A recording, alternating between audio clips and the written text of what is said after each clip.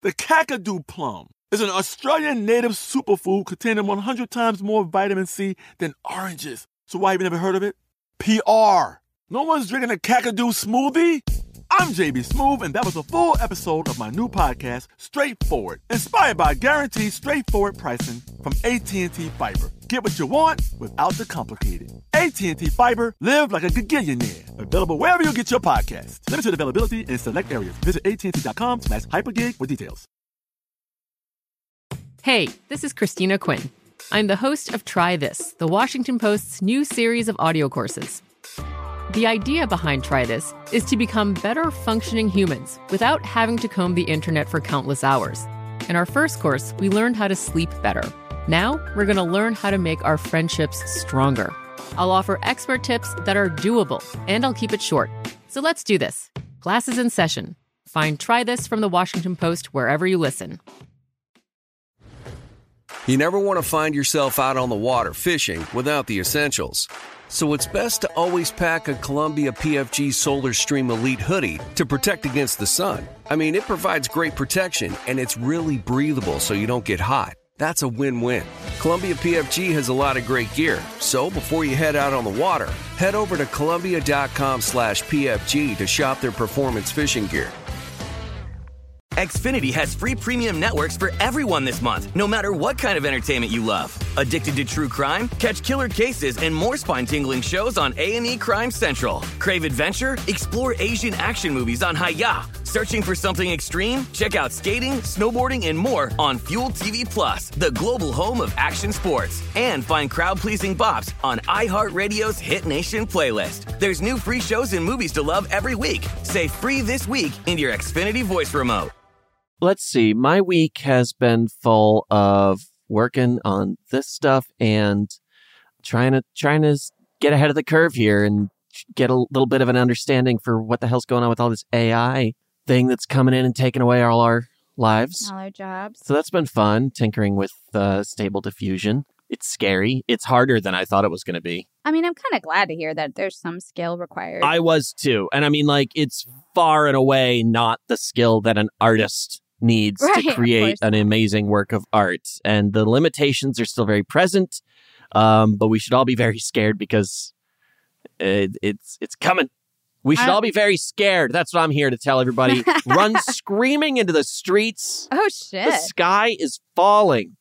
Wow. You're really full of full of something. Full of shit. It's full of something. No, but it is like exponential, isn't it? So it's going to improve so much more quickly. Yeah. Then we're going to be ready to handle the improvements. Anyway. Anybody ever had uveitis? Ew. Sounds gross. Yeah, it's awful. Your uvula swells up. Ugh. From snoring. That was my problem, it seems. Well, I literally injured myself snoring. That's the age I'm at now. I had a day-long injury that inhibited my ability to do things because I snored too hard. Oh. Yeah. Getting old is fun. It's so fun. So much fun. Speaking of getting old, let's talk about something old. How's that? Okay. I think guess it that's works. a way of introducing a historical We're old, tale. but this is way older. Yeah, you know what's going to make you feel young? Thinking about 1860. So yeah, I'm excited about today's story. I got real into this one. We had a listener named Seth Batts, who is at Seth Sculptures on Instagram, suggest Winneretta Singer as an episode. So started diving into her life. She had like 2 chaste marriages and a bunch of lesbian love affairs and sounds like a really exciting person. But as usual, we got a little sidetracked when we learned that Winneretta was the 20th of her father, Isaac Singer's 26 children. Oh. Yeah. So I'm over here like, well, what in the world is going on with Isaac Singer and his presumably exhausted wife? Yeah, right. Because my God.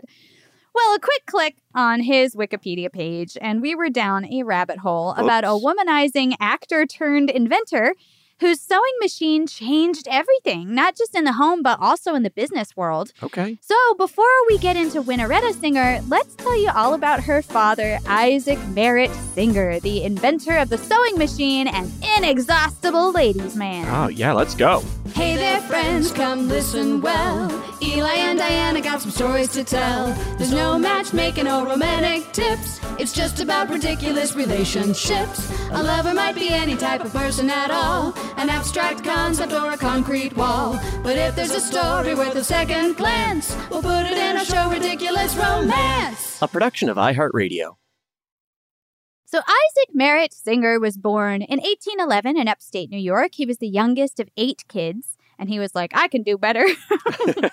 And when he was 10, his mother divorced his father and left for good. So Singer Sr. remarried, but Isaac didn't get along with his new stepmother. So at 12 years old, he ran away to Rochester. Ah, boy. Birthplace of Eli Banks. Yeah. And also the garbage plate. Oh, the garbage plate. Well, at first, he joined the Rochester Players Traveling Theater Troupe. AmericanBusinessHistory.org describes him as, quote, a fine-looking youth, tall, handsome, blonde, and cheery. He's also said to have, like, red hair in other sources, so I'm picturing kind of a strawberry blonde type. Oh, sure, yeah. So he's a pretty good-looking, charming, tall, attractive man. Okay. Cool personality, kind of a big personality. Sure. Apparently, his biggest ambition was to become a great Shakespearean actor. Oh. His favorite role was King Richard. Oh. Isaac also apprenticed at a mechanics shop when he was 18, and he took to that very quickly. So he clearly had some kind of, like, innate talent with machines. Yeah. In 1830, at just 19 years old, Isaac married the 15-year-old Catherine Haley. Now, they had 2 kids together, William and Lillian. And, of course, they were super broke at this time. Actors back then, not much different than now.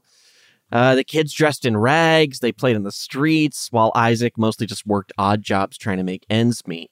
So, in 1836, they packed up and they moved to New York City, where all actors go to make their fortunes. Exactly. He was like, babe, if I'm going to be an actor, man, I got to go to the Big Apple. Gotta go where the action is.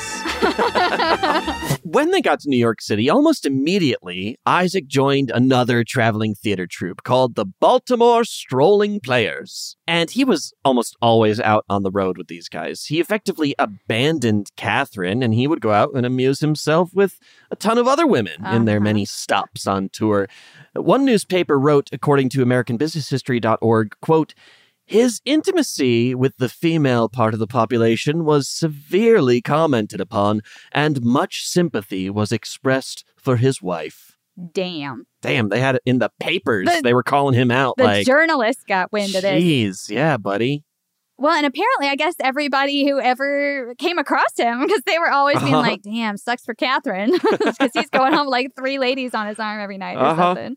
So when Isaac was in Baltimore, he met a beautiful woman. And that brings us to this episode's side piece. Who was that woman? So Mary Ann Sponsler and her family had no idea that Isaac Singer was already married. But she was super into him. They got together. They start seeing each other. They even got engaged. He asked her to marry him. Oh. But, of course, he can't do that. Right. He's already married. So eventually, she must have learned the truth. Some kind of agreement was made. Because Isaac and Catherine stayed separated, and Catherine moved back home to her parents' house with their 2 kids. Still in New York, but just not with him anymore. Okay. And Isaac and Mary Ann moved to New York City and were, like, living together. Wow. In 1837, Mary Ann gave birth to the first of their 10 children together. Oh, my goodness. And apparently, Mary Ann was always introduced and referred to as Mrs. Singer, or in some sources, Mrs. Merritt. So everybody already thought that they were actually married. Yeah, who wouldn't? They've got 10 children together. They must be, right? I mean, seems pretty committed, I guess. And where's Catherine, right? She's not around anymore. Right. But yeah, the doubtful honor of being Isaac's wife was still just Catherine Haley's. So Catherine packs up and moves, takes the original kids with him, and he's just like, oh, well, I already got another one. Yeah. Don't worry about it. I got the spare, ready to go. 10 kids here. Well, so far in Isaac Singer's life, he proved to only be good at one thing, getting women pregnant. He wasn't really good at making money. and which is a challenge when you've got 10 plus children. 1 billion kids to take care of. He'd be out there working odd jobs, doing some acting gigs, I got a commercial down at the local medicine show. He's got to walk down the streets like, hey, what are you doing right now? You want to come see a medicine show? Have you tried Frederick's Hair Tonic? Frederick's Hair Tonic, the only tonic that's made with real hair. Ew. Gross. Well, one day while he was on one of these odd jobs, inspiration struck, and he invented a drill that would bore through rock. And this is going to be really useful for canal building, which, of course, at the time, the mid-1800s, super en vogue. Everybody's digging canals, right? What's funny about this story is that apparently Isaac was he's working at one of his jobs, which was some kind of digging job. And he was just bored. So he was like, I don't want to do this. I'm just going to make a drill that'll do it faster so I don't have to do it. He said, I'm bored, but who should be bored is these rocks. But I just love that because it's like, see how useful laziness can really be. Right. Such an inspiration to laziness not work. And boredom, He did some work so he could not work. That was the whole... I find that relatable. Well, he ended up selling the patent for this invention for $2,000. And like any smart businessman, he took that cash and he decided to use it to start a traveling theater troupe. And business decision. They were called the Merit Players. Well, with all her kids in tow, Mary Ann was selling tickets for the Merit Players, and she would sew their costumes while Isaac handled all the production duties. But guess what? Turned out to not be a profitable business model, and soon the $2,000 was all dried up, and they were broke yet again. Kids, don't use your life savings to start a theater troupe. Company, please. Please don't do that. Don't do it!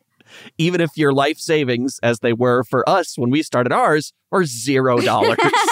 Exactly. Well, of course, Isaac had to start thinking of some ways to make some money. And he looked back and was like, well, geez, I invented a really useful drill for digging canals, and that got me $2,000. So maybe I'll just invent something right quick and sell that too. So he drafted up plans for a machine that would carve the little wooden letter blocks that were used for typesetting at the time. Okay, see, another need. Yeah. It's like we can make this type a little faster. You see a need, you fill it, you make money. Boom. Well, now, of course, Isaac needed money to build a prototype, right? So he could sell it. And fortunately, he met George Zieber, a Philadelphia publisher and bookseller who agreed to go into business with him, and he gave him $1,700.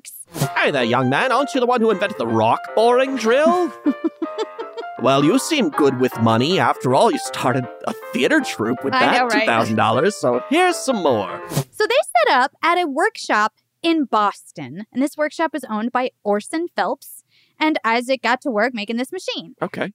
But it just wasn't working out, unfortunately. Missed their shot on this one. The machine itself was fine, but at the time, most of the wooden type blocks were being replaced with metal. Oh. So there was no market for this machine. Oh, jeez. So Isaac's out of money again. He's like, got nothing to do. But for some reason, George Zieber continued to finance his life. I'm not entirely sure what was going on here with Zieber. Oh. Because this is not cheap. By this point, Isaac Singer had 2 quote-unquote wives and 8 children to take care of. Oh, my God. So, I mean, he's kind of an expensive guy to keep on your apron strings like that. Boy, did Zieber have a little crush on Isaac or something? I mean... Now, that's an interesting question. Speculation Station. Mr. Zieber was madly in love with Isaac Singer, a tall, handsome actor type. Okay, he's like, ooh, and he's smart and inventive. Ooh, I can just put money into this handsome man. But not good with his money. I could fix him. I can fix him. Oh, okay. I love this. I think this is canon. George Zieber in love with Isaac Singer. Let us carry that through the rest of the episode. Speculation Station. It's Speculation Station. Not historically verified. The train is going to be riding alongside us on this one. Well, fortunately for George Zieber's dwindling bank account, Orson Phelps needed some help. Remember, this is the guy who owned the workshop that they were working out of in Boston. Now, he was manufacturing sewing machines. There were practical sewing machines at this point, but they weren't really reliable enough to be commercially successful. So Orson Phelps is like, well, hang on. there's this inventor farting around my factory with nothing useful to do. Maybe he'll take a look at these bunk-ass sewing machines and see if he can do something useful with them. Yeah, not a bad idea. But at first, Isaac Singer, shown a sewing machine, laughs and called it a, quote, paltry business. And according to American business history, he went on to say, quote, "What a devilish machine. You want to do away with the only thing that keeps women quiet? Their sewing?" Oh, boo. Wow. If we take away their dutiful sewing duties, they'll just be yapping all the time. I don't want to hear that. Meanwhile, I'm thinking about sewing, which admittedly, I don't do a lot of sewing. Sure. In fact, I do no sewing. I would say I've never seen you sew. I would say I have some sewing, like a accoutrement, but it stays in a box in a drawer that's never opened. For that emergency one day. That one day when I decide, you know what, now I'm going to learn how to do a button or something. But it seems to me to be the kind of boring, like, hands-busy work that would allow you to talk quite a lot, actually. And don't women have sewing circles? The whole thing is they're all getting together to chat and talk. So they can and sew. Maybe that's what he means. He's like, they all go sit together and don't talk to me. That's the main thing. Or maybe Mary didn't like talking to him. So when he came in the room, she was like, "Not now, I'm sewing." And he was like, "Oh, they can't talk when they sew. I get it. I understand women now." He's like, it's like patting your stomach and your head and rubbing your stomach at the same time. That's so stupid. Well, of course, we know that Isaac overcame his fear of women talking. And he did look at the sewing machine. So in 1850, these three men put a commercial enterprise together. It was George Zieber providing all the funding, Isaac Singer doing all the inventing, and Orson Phelps doing the manufacturing. Okay. And they had an equal three-way share of everything they would potentially make. And Isaac Singer did figure out the trouble with the sewing machine. So at the time, it used a curved needle, and the shuttle moved in a circle. But I guess that led to a lot of, like, threads maybe snapping or bunching up badly. The thread would sometimes be pulled too tight. So it just required a lot more hands-on you had to fix it a lot. Okay. Isaac replaced it with a straight needle, and then he had the shuttle move in a straight line. And after these innovations, they were able to create a practical, reliable, and easy-to-use sewing machine. And I think he also was the guy who put the pedal that was operated by your foot. Oh, okay. So it was quite a few little innovations that fixed existing problems with what was already built. Okay. If that makes sense. I gotta say, there's no way Marianne didn't have a hand in this. I mean, she's back sewing all his costumes. I guarantee he went to her and was like, what would make this easier for you? Maybe you know, so. I don't know. Speculation station, I guess. But I just feel pretty confident that Mary had some input into this machine. It seems to me that you're probably not wrong, but I think it goes back further because I think they knew what they wanted the machine to do. Sure. They just didn't know how to do it. And Isaac is like looked at it and was like, I figured out how to do it. Yeah. Yeah. But you're probably But right. he, you know, he didn't just take one look at it and go, I got the fix. He probably spent a couple weeks. Right. He probably went home, was like, honey, what the hell's wrong with this sewing machine? Why do people hate it so much? I want you to do well, I don't know, dear. I guess it's just, I don't know if there's some kind of little pedal or something. I mean, my feet aren't doing anything. Maybe they could get involved. I don't know. I'm inventing a whole history here, but I like it. Well, as long as you like it, that's what matters. Well, anyway, they just did an amazing job because their new machine was so super efficient that making a man's shirt went from taking nearly 15 hours for one shirt to taking 1 hour and 16 minutes. Wow. Now, that's amazing savings. Okay. You save 14 hours on a task? Hell yes. Yeah, that's incredible. I also just don't know why it really makes me assume that there were shirt-making races. They had to time it. Yeah. I mean, if they get an hour 16 is a very specific time. Someone had a stopwatch. True. So, like, they probably had a line of people at sewing machines. Go! I think they did because they probably priced how much you made on how many shirts you made rather than how long it took you to make a shirt. So they were like, this is the average amount of time to make a shirt. So if you take longer, that's your problem. Oh, yeah. And then, you know, if a woman, if someone was sewing a shirt in a factory and they were like, we'll give you 32 cents per shirt. Oh, my God. And it takes them 15 hours. And then they make 13 shirts in that time, they're like, wow, 15 hours of work. We'll continue to give you 32 cents for that amount of time. Exactly. Ugh. Well, now they just had to sell this machine, and they expected to rake it in. Isaac Singer's theatrical training was going to come in handy here. He put a cute girl in the shop window demonstrating the machine for people, and he would go around singing something called the Song of the Shirt. Ooh, which of course goes, sadly, how does that go again? We don't, the Song of the Shirt? Yeah, I think you were singing it the other day. Yes, no, I remember this from history class. It was, ladies and gentlemen, come on down. We got shirts all over town. They got cuffs and sleeves and buttons too. A shirt for me and a shirt for you. Wow, that was amazing. Yeah. But you never get the shirt you need unless you got a sewing machine. So come on down and buy a Singer sewer. And everyone in town will say, wow, I owe her for this shirt 32 cents. Yeah. I bought it. Now I'm not naked. You're losing it.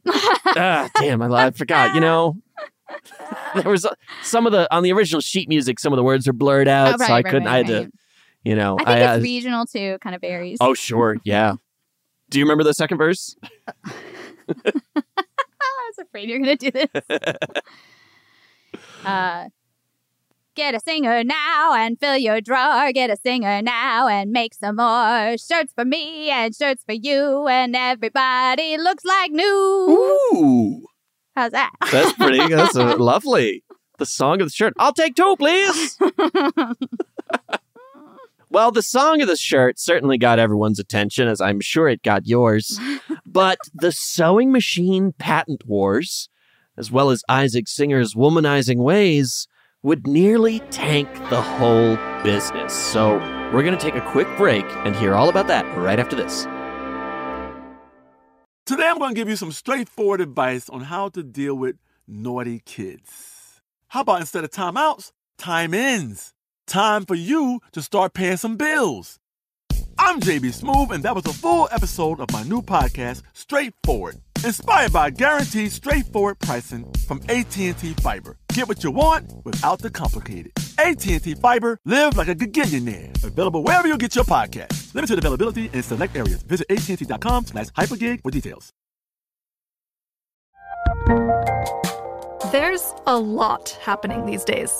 But I have just the thing to get you up to speed on what matters, without taking too much of your time. The 7 from the Washington Post is a podcast that gives you the 7 most important and interesting stories, and we always try to save room for something fun. You get it all in about 7 minutes or less. I'm Hannah Jewell. I'll get you caught up with the 7 every weekday. So follow the 7 right now. Okay. I love Walker Hayes. He's amazing. He's so fun, such a great entertainer. And that's why I'm so excited that JCPenney and country music singer-songwriter Walker Hayes are partnering together on a new limited-time men's collection for the everyday guy. The Walker Hayes for JCPenney collection is an upbeat playlist of instant classics with laid-back appeal and down-home vibes. As a dad of 7 kids, he knows exactly what fathers want and need when it comes to their style. This collection reflects his casually cool styles with outdoor-inspired details and versatile colors. Perfect for the guy living the t-shirt life or someone wanting some fresh options that feel just as good. It's easy to wear, affordable styles that celebrate the ultimate family man, along with the quality, durability, and sensibility dads appreciate. Available online Saturday, May 4th at jcp.com and in-store Thursday, May 16th, just in time for Father's Day. Limited time only. JCPenney, make it count. Xfinity has free premium networks for everyone this month, no matter what kind of entertainment you love. Addicted to true crime? Catch killer cases and more spine-tingling shows on A&E Crime Central. Crave adventure? Explore Asian action movies on Hi-YAH. Searching for something extreme? Check out skating, snowboarding, and more on Fuel TV Plus, the global home of action sports. And find crowd-pleasing bops on iHeartRadio's Hit Nation playlist. There's new free shows and movies to love every week. Say free this week in your Xfinity voice remote. Welcome back, everybody. Okay, so we already know that Isaac Singer technically did not invent the sewing machine. Right. Rather, he invented solutions for existing problems and improved the design of what was already available. Okay. Although I will throw out here that American Heritage says, even so, without Isaac Singer, it never would have worked. So we can still say he was the inventor of the sewing machine as we know it today. Okay. What this means, though, is that, of course, a lot of other people were involved in inventing parts of the sewing machine that you had to have, for the whole thing to work. So there was a lot of different patents that were involved in making a sewing machine. Gotcha. And that meant there was a whole patent war going on at this time. Jesus, somebody's like, well, I invented the gears. And someone's like, well, I invented the needles. Exactly. And the guy's like, well, I invented the motor. Pretty much, yeah. And we all talk like this. And we all talk like this. Yeah, they're like, I think American Heritage said there were 10 major features that had to be present for a sewing machine to be a useful sewing machine. Sure. And Isaac only invented 2 of them. So there's 8 other patents in there, right? That's going to be an issue. So the 2 other big sewing machine manufacturers, which was Grover and Baker and Wheeler and Wilson, accused Singer of patent infringement. And there was also Elias Howe, and he was the guy who invented several essential features, including the needle with an eye at the point. Oh. Pretty essential. You kind of needed that. So he kind of felt he had a claim to all sewing machines that anybody was making, because without his needle thing, y'all out of luck. So they were all pursuing lawsuits all against each other for years, which is very expensive. They're sinking a lot of their profits into lawyers' fees at this point. And the machines themselves were kind of too expensive as well. They cost $125. Oh, like that's the retail price? Yes. And this was at a time when most families were only making $500 a year. Oh, my God. So what a purchase. For comparison, $500 a year is what the average podcaster makes today. That's tough. Oh, that's a tough one. And what's funny is they could easily have made them cheaper because, according to American Heritage, they only cost $23 to manufacture. Oh, my God. So their profit margin was pretty high. 1,000% markup. Jeez. Right. I guess, of course, you do have to build in some marketing costs, and they were traveling and stuff. So I don't know how much they were actually making profit-wise on each machine. But the traveling song of the shirt chorus, they don't work for peanuts. Well, and you got to pay royalties and everything when it plays on the radio. Oh, and it's a 36-piece band. Isaac Singer probably would do some shit like that. Right. He definitely would. At any rate, all this means is that they were doing okay, right? They have a great product that people really need, but business is kind of slower than they had expected. They're just not making the piles of money. They're not Scrooge McDucking it yet like they figured they would be. And then there's some kind of ruthless Logan Roy business tactics that happen at this point that Isaac Singer employed to get rid of Orson Phelps.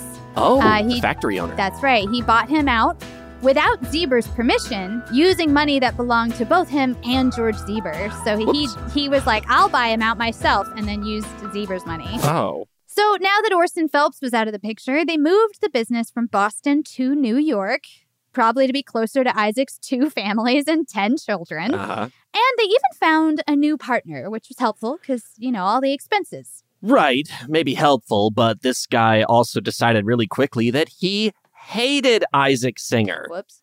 Isaac had gotten very, haughty and authoritative, a little full of himself at this point. Not to mention he was pretty ruthless. Right. And his reputation was not exactly of the most shining citizen in town, right? Oh, not at all. Besides his estranged wife, Catherine, his first wife, of course, he lived with his fake wife, Mary Ann Sponsler, and their 8 kids. And then he also maintained 2 other affairs at the same time with 2 different women, both named Ellen. Damn. Then, totally unbeknownst to Mary Ann, the mother of the most of his children, he also had another serious mistress on the side as well. This was an employee of his named Mary McGonigal. And she started calling herself Mrs. Matthews, and together she and Isaac Singer had 7 kids, 5 of whom lived past birth. And that was between 1852 and 1859. So a lot of respectable people found Isaac pretty gross, pretty scandalous. And when he tried to hire a lawyer to take on these many patent infringement lawsuits that he was always dealing with, this guy flat out refused to work with him. He was like, I heard about you and all you ladies. And I'm a respectable gentleman, and I'm not going to sully my reputation by taking on Isaac Singer as a client. But he did recommend him to a junior lawyer on his staff. He's like, I won't still want your money. stoop to your level, but you should hire my friend Bill over here. Keep it in the firm, of course. Right.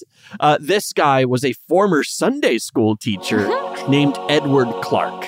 I just find that so funny that he's like, your personal life is just too gross for me. How about my friend, a Sunday school teacher? Amazing. Well, Edward Clark, of course, did not find Isaac Singer's lifestyle to be very palatable himself or his personality. They were very different men. But he did think that he had the best possible sewing machine on his hands and that he could make a fortune if the business was just managed right. Okay. So he had dollar signs in his eyes, and he became the third partner in the Singer Sewing Machine Company. He's like, the Lord says that your life is not righteous and, you sin regularly. But the Lord also needs a new wing on the Sunday school. Oh, right. So, Think of all the good we could do with this money. But immediately some problems sprang up because George Zieber did not like Edward Clark. Oh, no. Maybe, speculation station, a little jealous of this new gentleman coming into the middle of the relationship. Wow. Because the former partner was like an old guy, but this is like their same age, a contemporary. Yeah. So maybe he was a little like, you're letting this man get close to you. Yep. So George Zieber didn't like Edward Clark, and Edward Clark's over here like, what is Zieber even doing here? Like, he doesn't have a formal role in this business. We don't really need him. Like, we have income now, so we don't really need a funder. Like, like he just kind of felt like, what is this guy doing here? So neither of them kind of saw the point of the other. And then one day, George Zieber got sick with a fever. So Isaac and Edward show up at his bedside, and they convinced him to sell his share in the Singer Sewing Machine business to them for $6,000. Wow. And Zieber initially refused to do this. But Isaac Singer told him, I've spoken to your doctor, and he says you don't have long to live. Do you really want to tie up your widow and a bunch of potential debts and all this litigation with these patent lawsuits and stuff? It's going to be so terrible for her. You don't want all that. You just want to take the money and run. It was only after the deed was done that George Zieber, who completely recovered from his fever, discovered that Isaac Singer had never even seen his doctor. Of course. He had lied about the whole thing just to muscle him out. Of course he did. George, come on. Why didn't you say, send my doctor in here? I'll tell you why. Okay. He was too in love with Isaac Singer. He didn't think he'd betray him like that. I think you're right. Oh, it doesn't help make it make sense, because I was like, this guy's either like not smart or he's just like blinded by worship of this gentleman or something. I mean, this is not, Zieber being in love with Isaac Singer was not in our original read when we were researching this. This is a revelation. This changes the whole thing. I'm loving this. He's lying in bed. Oh, I don't have long to live. Oh, Isaac. Oh, my dear Isaac. All right, well, I suppose the business is better in your hands. No. Here you go, my love. Zieber, don't do it. I sign this deed with a kiss. With a kiss. Oh, my God. It's so funny. Wow. I did take a little bit of exception to American Heritage, kind of made fun of Zieber and Phelps, because they were sort of like, well, if Isaac Singer had just been honorable and like actually upheld his agreements with us, we would have been part of the business and everything would have been fine.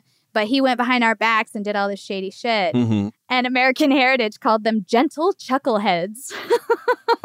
For being... And I was like, well, that's not really fair to like expect someone to uphold a business agreement to say you're just some fool. Wow. But then you like learn more about George and you're like, I don't know.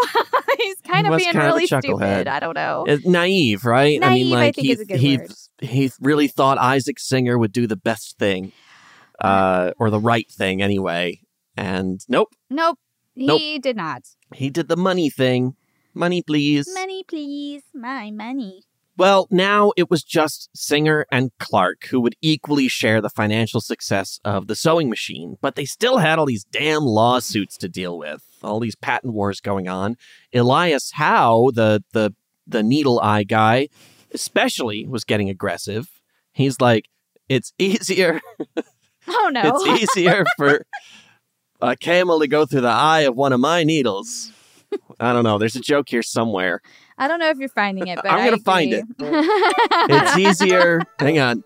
There's a needle and a camel. A needle and a camel walk into a bar. And I'll tell you one thing. All right, let's... You got to cut me off. Am I cut off? Let's get these stitches straight. Oh, see, we got something out of it. Nice. Thanks for the save. So Elias Howe is getting aggressive, and he was hella broke, and he wanted piles of money instead from all these sewing machine companies. He's like, I don't like being poor. I want to be rich. Okay. Give me my money.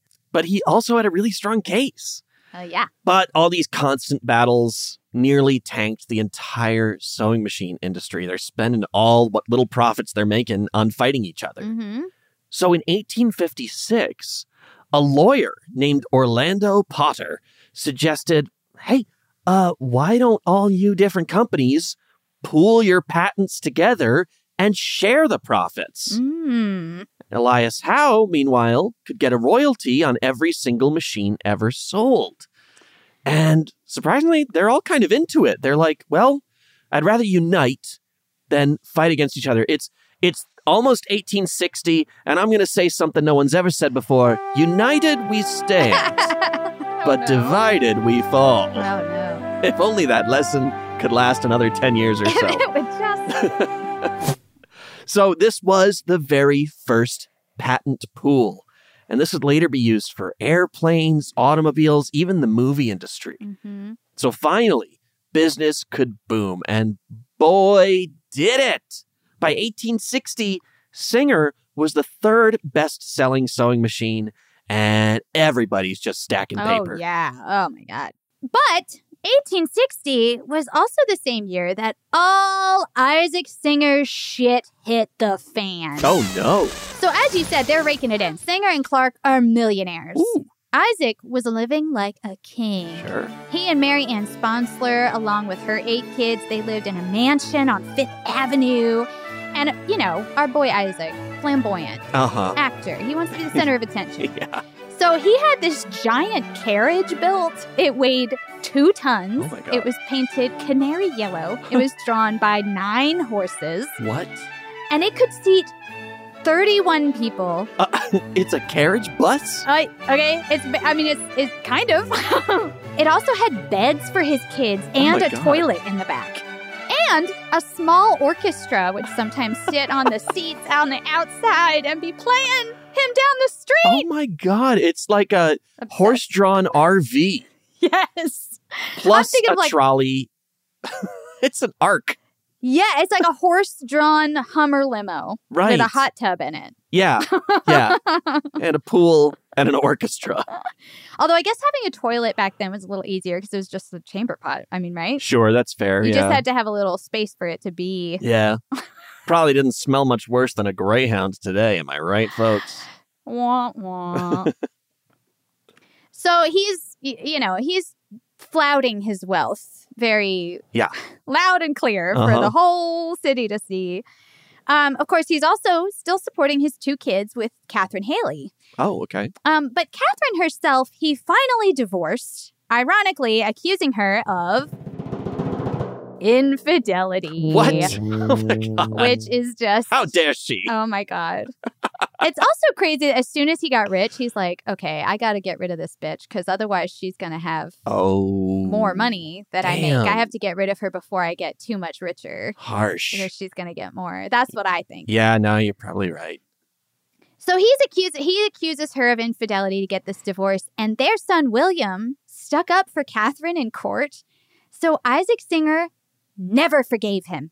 He snubbed him for the rest of his life, and he left him the least amount of all of his children in his will. He only left him $500. Oh, my God. That's just an average American's annual salary. As we learned earlier. Good job, babe. Way to call back. Still, that sucks. I know, right? You know, I guess it was let that be a lesson to the rest of you 3,200 kids. Okay, his oldest son. It's very funny. But anyway, poor William. But if y'all are thinking that, how excited he is to finally be free to marry Mary Ann Sponsler after 25 years, You clearly have not been listening because Isaac was not in any kind of hurry at all. No. In fact, a few months after his divorce, Mary Ann was out and about, and she spots Isaac driving down the road in his carriage alongside none other than Mary McGonigal. Oh, from before. From before, the one who had 5 children with him. Oh, my God. He somehow has kept these women separate. I mean, New York's a big place, I guess that's fair, yeah. I mean, Mary Ann did already have suspicions about old Mary McGonigal, so when she saw them together, Mary Ann screamed out loud and caused a big old scene, drew a whole bunch of attention, and when she saw him back at home, they had this big fight. According to an article called Singer and His Wigwam, he knocked her unconscious and also hit one of their daughters. Ooh. And Mary Ann marched straight to the police station and had him arrested for cruelty and bigamy. Just kind of funny because she was his bigamy and they're not married. Right. Well, he was let out on bond because, of course, he was a rich man in New York City. And he fled to London, apparently, according to American Heritage, taking Mary's younger sister, Kate McGonigal, with him. Oh, my God. Mary's like, well, your sister and my girlfriend are all mad at each other, so let's get out of here. Also, look at the pattern. We have a Catherine and a Kate, a Mary Ann and a Mary, and 2 Ellens. Oh. It's like he's like, I have a lot of bitches, so y'all all got to have the same name. Just so I can keep you straight. I'm not going to get tripped up by calling y'all the wrong name. To be fair, there were only 12 names back then. Well, if it weren't bad enough that he took his 3rd girlfriend's little sister with him. While the police were investigating the many infidelities that Mary Ann accused him of, they found another quote-unquote wife of his, a sewing machine demonstrator, one of these cute girls he stuck in the window, named Mary Eastwood Walters. And she'd had a daughter with him in 1852. My God, man. So it turns out this guy actually had 4 separate families with 16 children, all of them living in New York City. I don't even know if the 2 Ellens were still around at this point. Who knows? I'm sure he... I would not put it past him. That's just that the he families. would have just some casual things on the side in addition. Definitely. I mean, you got little Kate McGonigal here, too. That's not the first time they met, if she fled to Paris with him, or she fled to London with him. Well, and Mary McGonigal is also a shop window demonstrator. I mean, they were all like demonstrators, so he's like finding all these cute girls, making them his employees, sleeping with them, having multiple kids with some of them. You're telling me that a rich businessman deliberately hired young, attractive women so that he could attempt to sleep with them? Shocking, I know. Well, it never happened before Isaac Singer, and I certainly know it never happened after. Glad we can put that history behind us. We're better than that today. Also, I have to wonder, because they call her a wife, quote-unquote wife. So, did Mary Eastwood Walters think she was married to him? Did they? Oh, was that his thing? Or he was just like, call yourself my wife when we're out in public? It's probably because they had a kid together. Yeah. I bet once they got pregnant, he was like, okay, call yourself something. And that'll make you respectable. You can like hold your head up in society somehow. Yeah, I can have a wife with multiple children in each corner of town. But, geez, if I had a child with someone out of wedlock, that would be embarrassing. Right? Because she had to know he was married. Yeah. Or at least think he was married to Mary Ann. The guy is famously married. We said earlier that like even journalists were talking shit about him running around with everybody. Real. Well, at this point, Edward Clark was furious because all this rigmarole with his divorce and all his extra families and all this stuff was all over the papers. And what was really bad about it was that Clark had made their company successful by selling sewing machines at half price to community leaders, including clergymen, so that they would influence other people to buy them, like the original social media influencers. Right. And now they were saying, well, I'm a church person. You know, I'm a community lead. I can't be associated with a company with a guy like this in charge. All of this, in addition to the outbreak of the Civil War, made Clark write, quote, business is pretty much at a standstill. Now, Singer did come back to New York from England to settle things with Mary Ann because she sued him for divorce. This is a bit of a head scratcher because they had never gotten married, as we said. But she argued that since he had lived with her for 7 months exclusively after his divorce from Catherine, that they had a common law marriage. Oh. And that meant she was entitled to some alimony payments and some assets and things. Not to mention all the multiple children we had together. So Singer did agree to her terms, although he said she could never get married again. Wow. Or ever, I guess, because she had never been married in the first place. And then he left again for Europe to wait for all the accountability, unpleasantness to die down. Right. But of course, it's Isaac Singer, so he found someone to comfort him in his time of sorrow. And we will meet her right after these words. Today I'm going to give you some straightforward advice on how to deal with naughty kids. How about instead of timeouts, time-ins? Time for you to start paying some bills. I'm JB Smoove, and that was a full episode of my new podcast, Straightforward, inspired by guaranteed straightforward pricing from AT&T Fiber. Get what you want without the complicated. AT&T Fiber, live like a gigillionaire. Available wherever you get your podcasts. Limited availability in select areas. Visit AT&T.com/hypergig for details. The 2024 presidential campaign features 2 candidates who are very well known to Americans. And yet, there's complexity at every turn. Criminal trials for one of those candidates. Young voters who are angry. The Campaign Moment podcast from the Washington Post gives you what matters. I'm Aaron Blake, and I'm covering my 10th election cycle. My colleagues and I have insights that you won't find anywhere else. So follow The Campaign Moment right now, wherever you're listening. Okay. I love Walker Hayes. He's amazing. He's so fun, such a great entertainer. And that's why I'm so excited that JCPenney and country music singer-songwriter Walker Hayes are partnering together on a new limited-time men's collection for the everyday guy.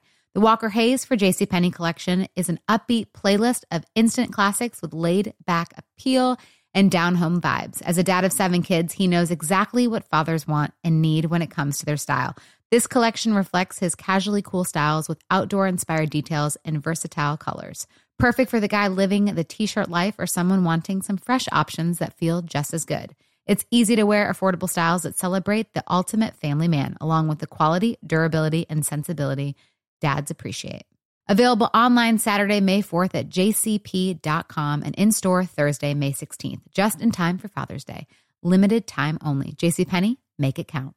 Xfinity has free premium networks for everyone this month, no matter what kind of entertainment you love. Addicted to true crime? Catch killer cases and more spine-tingling shows on A&E Crime Central. Crave adventure? Explore Asian action movies on Hi-YAH. Searching for something extreme? Check out skating, snowboarding, and more on Fuel TV Plus, the global home of action sports. And find crowd-pleasing bops on iHeartRadio's Hit Nation playlist. There's new free shows and movies to love every week. Say free this week in your Xfinity voice remote. Welcome back, everyone. So Isaac Singer took himself back to Europe, but this time he went to Paris instead of London, and he stayed at a boarding house owned by the English-born widow of a Frenchman. She had a daughter named Isabella Eugénie Boyer, who was 19 years old at the time. She was intelligent, attractive, and lively, and it wasn't long before Isaac Singer fell for her. American Heritage writes that her mother had no problem with her daughter becoming the mistress of a rich American. Some sources say Isabella was widowed or divorced already, but others say that she left her husband for Isaac. And this may not be very likely because she was Catholic, and of course the Catholics still very much frowning on divorce. Yeah, and only 19. So. Right. Although Isaac's first wife was 15 when they got married. Very true. So. But, oh man, by 19, you could have several divorces under your belt. A couple of kids and a failed business or 2. Oh, man. People live life on the edge. Right. But whatever the truth of their situation was, Isabella clearly had a pretty good idea about how to wind Isaac around her finger. Because when they came back to New York in 1863, Isaac actually married her. Like a for real marriage. Church, priest, everything. Wow. Yeah. American Heritage says that this lady was pretty savvy. She lost no time in building good relationships with all of his children, right? Mm-hmm. Got to know all 73,000 of them. whether they were legitimate or not. She even convinced Isaac to convert to Catholicism. She really had this guy pegged. She might have had him pegged. I don't know what they were into. Yes! Speculation station. Isabella was pegging Isaac Singer.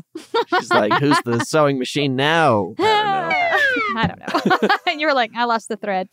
Hey, lost the thread. A lot of lost threads in this one. Well, together, Isaac and Isabella, of course, Isaac being one of the most fertile men in America at this point, they had 6 children, one of which is the subject of an upcoming episode, Winnaretta Singer, the 20th of Isaac's 26 kids, 22 of whom lived past childhood. Oh my God. Now, many sources also say that Isabella was so beautiful that she was the model for the Statue of Liberty. Oh, famed hottie, the Statue of Liberty. I look at her and I'm like, wow, gorgeous features. I mean, she's got some strong bones, She's got some strong bones. She's Look, got a cool look. hey, I mean, the Statue of Liberty is beautiful. What are you trying to say? A Statue of Liberty is an Ugmo? I'm just saying she's talking shit about the Statue of Liberty? A little copper. She's a little copper. Oh, wow. You got it. Oh, I see. Well, true copper is a color gorgeous skin color, but the green copper. Oh, the verdigris. The verdigris is a little. It's just not working for me. Okay, I'm allowed to have an opinion. Wow. Well, all right. Look, if you look like the Statue of Liberty, stay out of my face. That's all I'm saying. I don't want your torches. Fine, it all comes out now. Jeez, you know, you're learning a lot about you're tired, you're hungry, you're poor, and get them out of here. Well, I hate to say it, but that seems to be probably an apocryphal story, not true. Oh, that she was modeled after her? Yeah, that she was the model for the Statue of Liberty. Because, according to Reuters, the Statue of Liberty was actually originally designed to look like an Arab woman, a peasant. The sculptor, Frederick Auguste Bartholdi, originally pitched it to Egypt to be on the Suez Canal.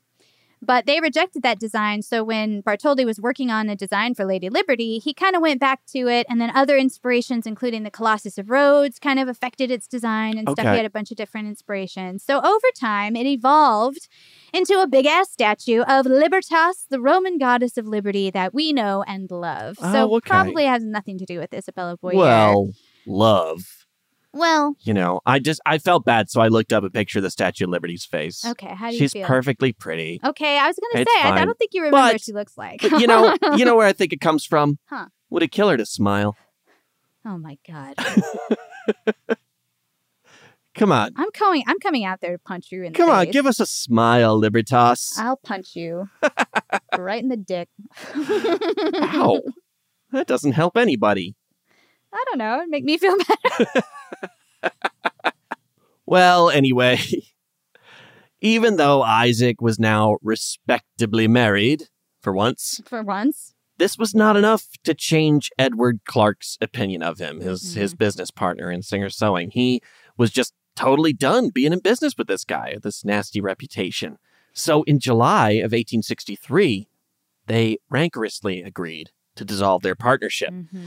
Isaac's main stipulation said, okay, we can split up here, but neither of us is allowed to be president of the corporation while the other one is alive. And if I'm Edward Clark, I would take that as a threat. I know, right? Like, okay, so I should sleep with one eye open then?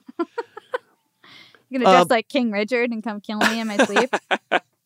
Well, they both held considerable stock, so they were both making a mint anyway, especially after a tailor named Ebenezer Butterick started making and selling dress patterns. So now this whole Pinterest culture exploded, opened up the market hugely to housewives who could just take these patterns and make their own clothes at home. And Edward Clark had actually already started targeting them to purchase sewing machines. Remember earlier when we said that the machines were $125 when most families only made $500 a year? Well, Edward Clark decided, I got a pretty good idea. Maybe you don't have $125 right now, but I will accept $5 down up front, and then women can take the machines home and pay them off with monthly payments. And thus began the first consumer credit program. Pretty amazing. Pretty remarkable. I mean, that's a smart idea. Yeah.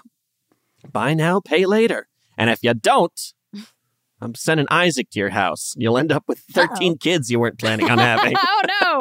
And the husbands are like, don't let him in. Yeah. I'm just terrified of Isaac Singer. For some reason, all the women go for him. I'm saying.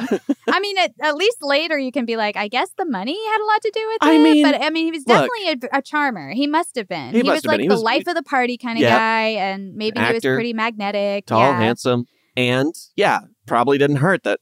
Oh, I was making $500 a year. You make that in a day. Yeah. So, In okay. 5 minutes. Yeah. They were also doing very well because they were selling a ton of Singer sewing machines to the Union Army. And they Oh. advertised proudly that, quote, we clothe the Union armies while Grant is dressing the rebels. Oh. And dressing in this case means bandaging up wounds, by the way. Because I at first was like, why is Grant dressing the rebels? Right. I was so confused. So by the time the war ended, the Singer Company was expanding internationally. They opened a factory in Glasgow. Eventually, Russia became one of their biggest markets, and it made them one of the first American companies to prosper internationally, according to American business history. Edward Clark had hit on another business innovation, too. Like the sewing machines changed the business game in a lot of ways. Yeah. So Edward had tried licensing sales agents across the country to sell Singer sewing machines, but too often they would sell a competitor's model instead of a Singer. Oh, wow. So Clark switched it up, and he required his employees to only sell Singers exclusively. They were not allowed to sell another competitor's model. Mm-hmm. And he opened hundreds of local offices from which to demonstrate and sell sewing machines in like all over the states. And this was the very first retail chain. No kidding. The Singer sewing machine. Wow, Isn't man. that so crazy? Imagine people at the time just looking up and being like, oh, they're opening a Singer sewing store. There goes the neighborhood. Like the old mom and pop place is gone because of the Singer sewing It's office. like there's a Singer sewing office right there and another one right across the street. What's the point? What's the point? Mattress Firm or the Starbucks of its For day. real. I wonder if ever people were like, ooh, it's the sewing machine office. You know there's going to be a cute girl in the window. Right. Yeah, but she's got 4 kids with Isaac Singer. I can overlook it. But you're right. They became so ubiquitous that jokes were made about their brand, including this one. Okay. Why is a Singer sewing machine like a kiss? I don't know. Why is a Singer sewing machine like a kiss? Because it seems so good. Oh, Seems. S-E-A-M-S, but it sounds like S-E-E-M. Which is also weird because it's I'm like, kind of wait. dunking on kisses. Right? Because like they seem good, but they're not. Yeah, this guy's What are clearly you never trying had a to good say? kiss. This is George Zieber being like, don't kiss Isaac Singer. It Seems seems so good. good. But then... Take it for all you're worth. Well, Isaac, at this point, shockingly, actually seemed to have turned over a new leaf. American Heritage writes, quote, he suddenly became a model of docile domesticity, a doting father and grandfather. Interesting.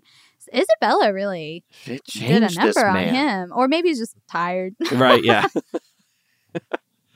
Well, when it seemed that Isabella wanted to go home to France, Isaac packed up all her shit and moved there. No, she has got him Oh, yeah. wrapped up. She must have been just the Smoke most show. charming, smoking hot, delightful person. I guess. And funny. Maybe she's really funny. Maybe she's really funny. Just thinking of the, Who would the be type of like- woman it would take for me to pack up and move to Paris. She must have been really something special. About to get As out. in, she's got fewer than 3 legs and a working face. What does that mean? That means I would move to Paris very easily. Well, yeah, I figured that out. I don't know. The face doesn't even have to function. I'm just, look, if you ask me to move to Paris, I'm gonna go. right now. Especially if you're paying for everything. Yeah, right. So they're living in Paris, and when the Franco-Prussian War broke out, they went to Devonshire, England, where Isaac Singer purchased a big estate with 110 rooms called Oldway Mansion in 1871. American Heritage says, this is the time of life when anyone this famous will be thinking about writing a memoir. But Isaac Singer had no formal education, and in fact, he was actually pretty close to illiterate. So instead of a memoir, he decided he was going to build this huge, ridiculous house. Of course. That he called the Wigwam. And this was inspired by the Petit Trianon at Versailles. It featured 115 rooms, a completely equipped theater, a coach house big enough for 50 carriages, or 2 of his carriage buses. Exactly. And a marble hall with, of course, a grand staircase. This building cost him $500,000, which in today's money is $11 million. Although I got to imagine it would cost more than $11 million to build it today. Probably. He entertained all of his kids and his neighbors there. He even once let an entire circus come through. Yeah. Which honestly I respect. If you got a house that big and you're actually using it for something. No, I was like, oh, he got a completely equipped theater so he can go in and like do his monologues or something. But actually, it sounds like more like he would let traveling theater companies use it. Yeah. And he'd be like, I also have I come with an audience because there are 20 fucking kids that can come watch the show. Plus all my neighbors. And he probably stepped into it and was like, I'll be playing your King Richard tonight, by the way. For real. You got to imagine. And they're like, we're not doing Shakespeare. And he's like, you are now. Tonight, you're doing King Richard. So finally, in 1875, Isaac Merritt Singer died at age 63. Finally, she said. Finally. Well, I guess I don't mean it like that, but... As in the final thing to happen to him. The final thing to happen to him It's the final thing to happen to all of us, I suppose. Exactly. Ultimately, yes. In 1875, Ultimately, he died. Isaac Merritt Singer died. He was given a very impressive funeral. He had a 75-carriage procession and 2,000 mourners in Devonshire where he lived. Nearly 2/3 of which were his children. I know, right? He was like, doesn't take much. Again, built-in audience. Back in New York City, Edward Clark was telling anyone who would listen how he was, quote, sincerely deploring the loss of this distinguished inventor. Oh. And, as American Heritage writes, quote, at once got himself elected president of the company. Of course. Oh, yes, so sorry. Oh, it's tragic that he died. Somebody sign right here, please. Oh, no. How will I ever go on? I'll be raising my salary. Oh, my heart, it aches. I'd like the carriage, too, as a company car. Yeah, right. Well, Isaac Singer left behind a fortune of $13 million, which is worth closer to $300 million today. Right. Which he divided unequally between all his kids. Sure. But there were very bitter battles about it from all sides. A lot of people contested this will. Like, every kid had something to say. Sure. William and Lillian, his children with Catherine, were given the least amount. William, the least of all, since he stuck up for his mom in court, as we recall. But apparently, Marianne Sponsler was the most combative. She forced a whole court hearing trying to get $1 million settlement. But American Heritage says that most of her kids had turned against her by then. So I don't know what that means. If they were like, the dad's got a circus, so I'm going to go hang out with him instead. I don't know. At any rate, the only witness that she could get to show up for her side was old Orson Phelps. Oh, the factory workshop owner? manufacturer guy. Wow. That he had muscled out many years ago. And she eventually settled for $75,000, but she made a real meal of it. Yeah. Isabella, his last wife, went back to Paris, and she remarried to a Dutch musician in 1879. And interestingly, this musician, named Victor Rubzat, or however that's pronounced in Dutch, was the son of a shoemaker, or Schumacher. Ooh. But he became an internationally successful singer and violinist, partly by falsely claiming to everyone that he was an aristocrat named Vicomte d'Estenburg. Crazy. But fortunately, he was gifted the title of Duke of Camposalis from the Italian king in 1881, and he became a real aristocrat, so he didn't have to lie about it anymore. After he died in 1887, Isabella married a third time to an art collector in 1891. She died in 1904 at 62 years old. Now, I've roasted Isaac a little bit, I feel, because I don't think he was very fair to a lot of these women. Doesn't seem like it. Especially Marianne. But American Heritage does end its very in-depth story about Isaac Singer by pointing out that the only detailed account of his private life comes from the divorce proceedings that were started by Marianne Sponsler. Oh. So they're kind of like, it's sort of an unreliable narrator because she had, a bone to pick. And they write that most of the women in his life were very fond of him. She was the only one who grew to hate him, so we might have an unduly negative view of him now. Maybe all these ladies were completely fine with this arrangement because he was, like, willing to maintain the kids and, like, give them money, and they were like, fine, I don't care. Like, it's entirely possible that they were totally, into it. Interesting. And they conclude, quote, a less prejudiced witness might have concluded that Singer must have been, more often than not, a charming, likable vulgarian, bubbling over with animal spirits, with a voracious appetite for life, and a ready, if rough, talent for savoring all its delights. Okay. So just to give him his just desserts, right? Or give him his fair credit or whatever. Yeah, I just wanted to include that here. And it, unlike many men in his position, it must be said that he did acknowledge and support all of his kids, whether he was married to their mom or not. Oh, okay. A lot of men would not have done that. So That's true. It sort of feels like one of those things where it's like, that's what you should do. So I don't feel like I should praise you for that. But I guess a lot of people didn't. So somehow I have to praise you for that. Low bar situations. Yes. But it does seem like he really enjoyed being a father. He mostly enjoyed his kids and really wanted them to be around him. He's clearly spent time with them and stuff. So that's so interesting. I'm curious. Mary Ann had such a story to tell. Mm-hmm. If only he had written that memoir. Right. Right. And when we say he's illiterate, he wasn't like he couldn't read or write because he did write letters and stuff. Mm-hmm. He just had very poor spelling and grammar and stuff. He just clearly wasn't. He wasn't going to sit down and write a book. Exactly. He should have embroidered it with one of his machines. He should have had somebody else embroider it. Just stitch it into fabric, the fabric of our lives, fabric of my life. It could be the title of his memoir. The fabric of my life. Fabric of my life, or the threads of my life.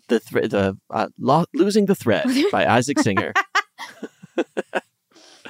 A stitch in time saves 9. A stitch from my sewing machine saves you 100.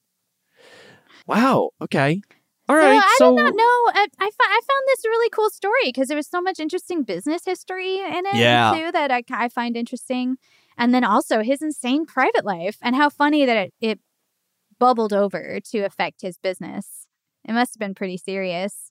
That's the other thing that's sort of fascinating about this in a way that you can't really dive into because none of these women, of course, have their own articles written about them or anything like that, right. except for Isabella Boyer. So we get no perspective from Mary McGonigal, for example, or Mary Eastwood Walters or any of them. So I have no idea, but it sort of speaks to how differently marriage was viewed, I suppose, or how differently men's behavior could be viewed. Yeah. American Heritage also was saying like, oh, he was a man who just was in the wrong time. He would have done super well, in a harem times or, or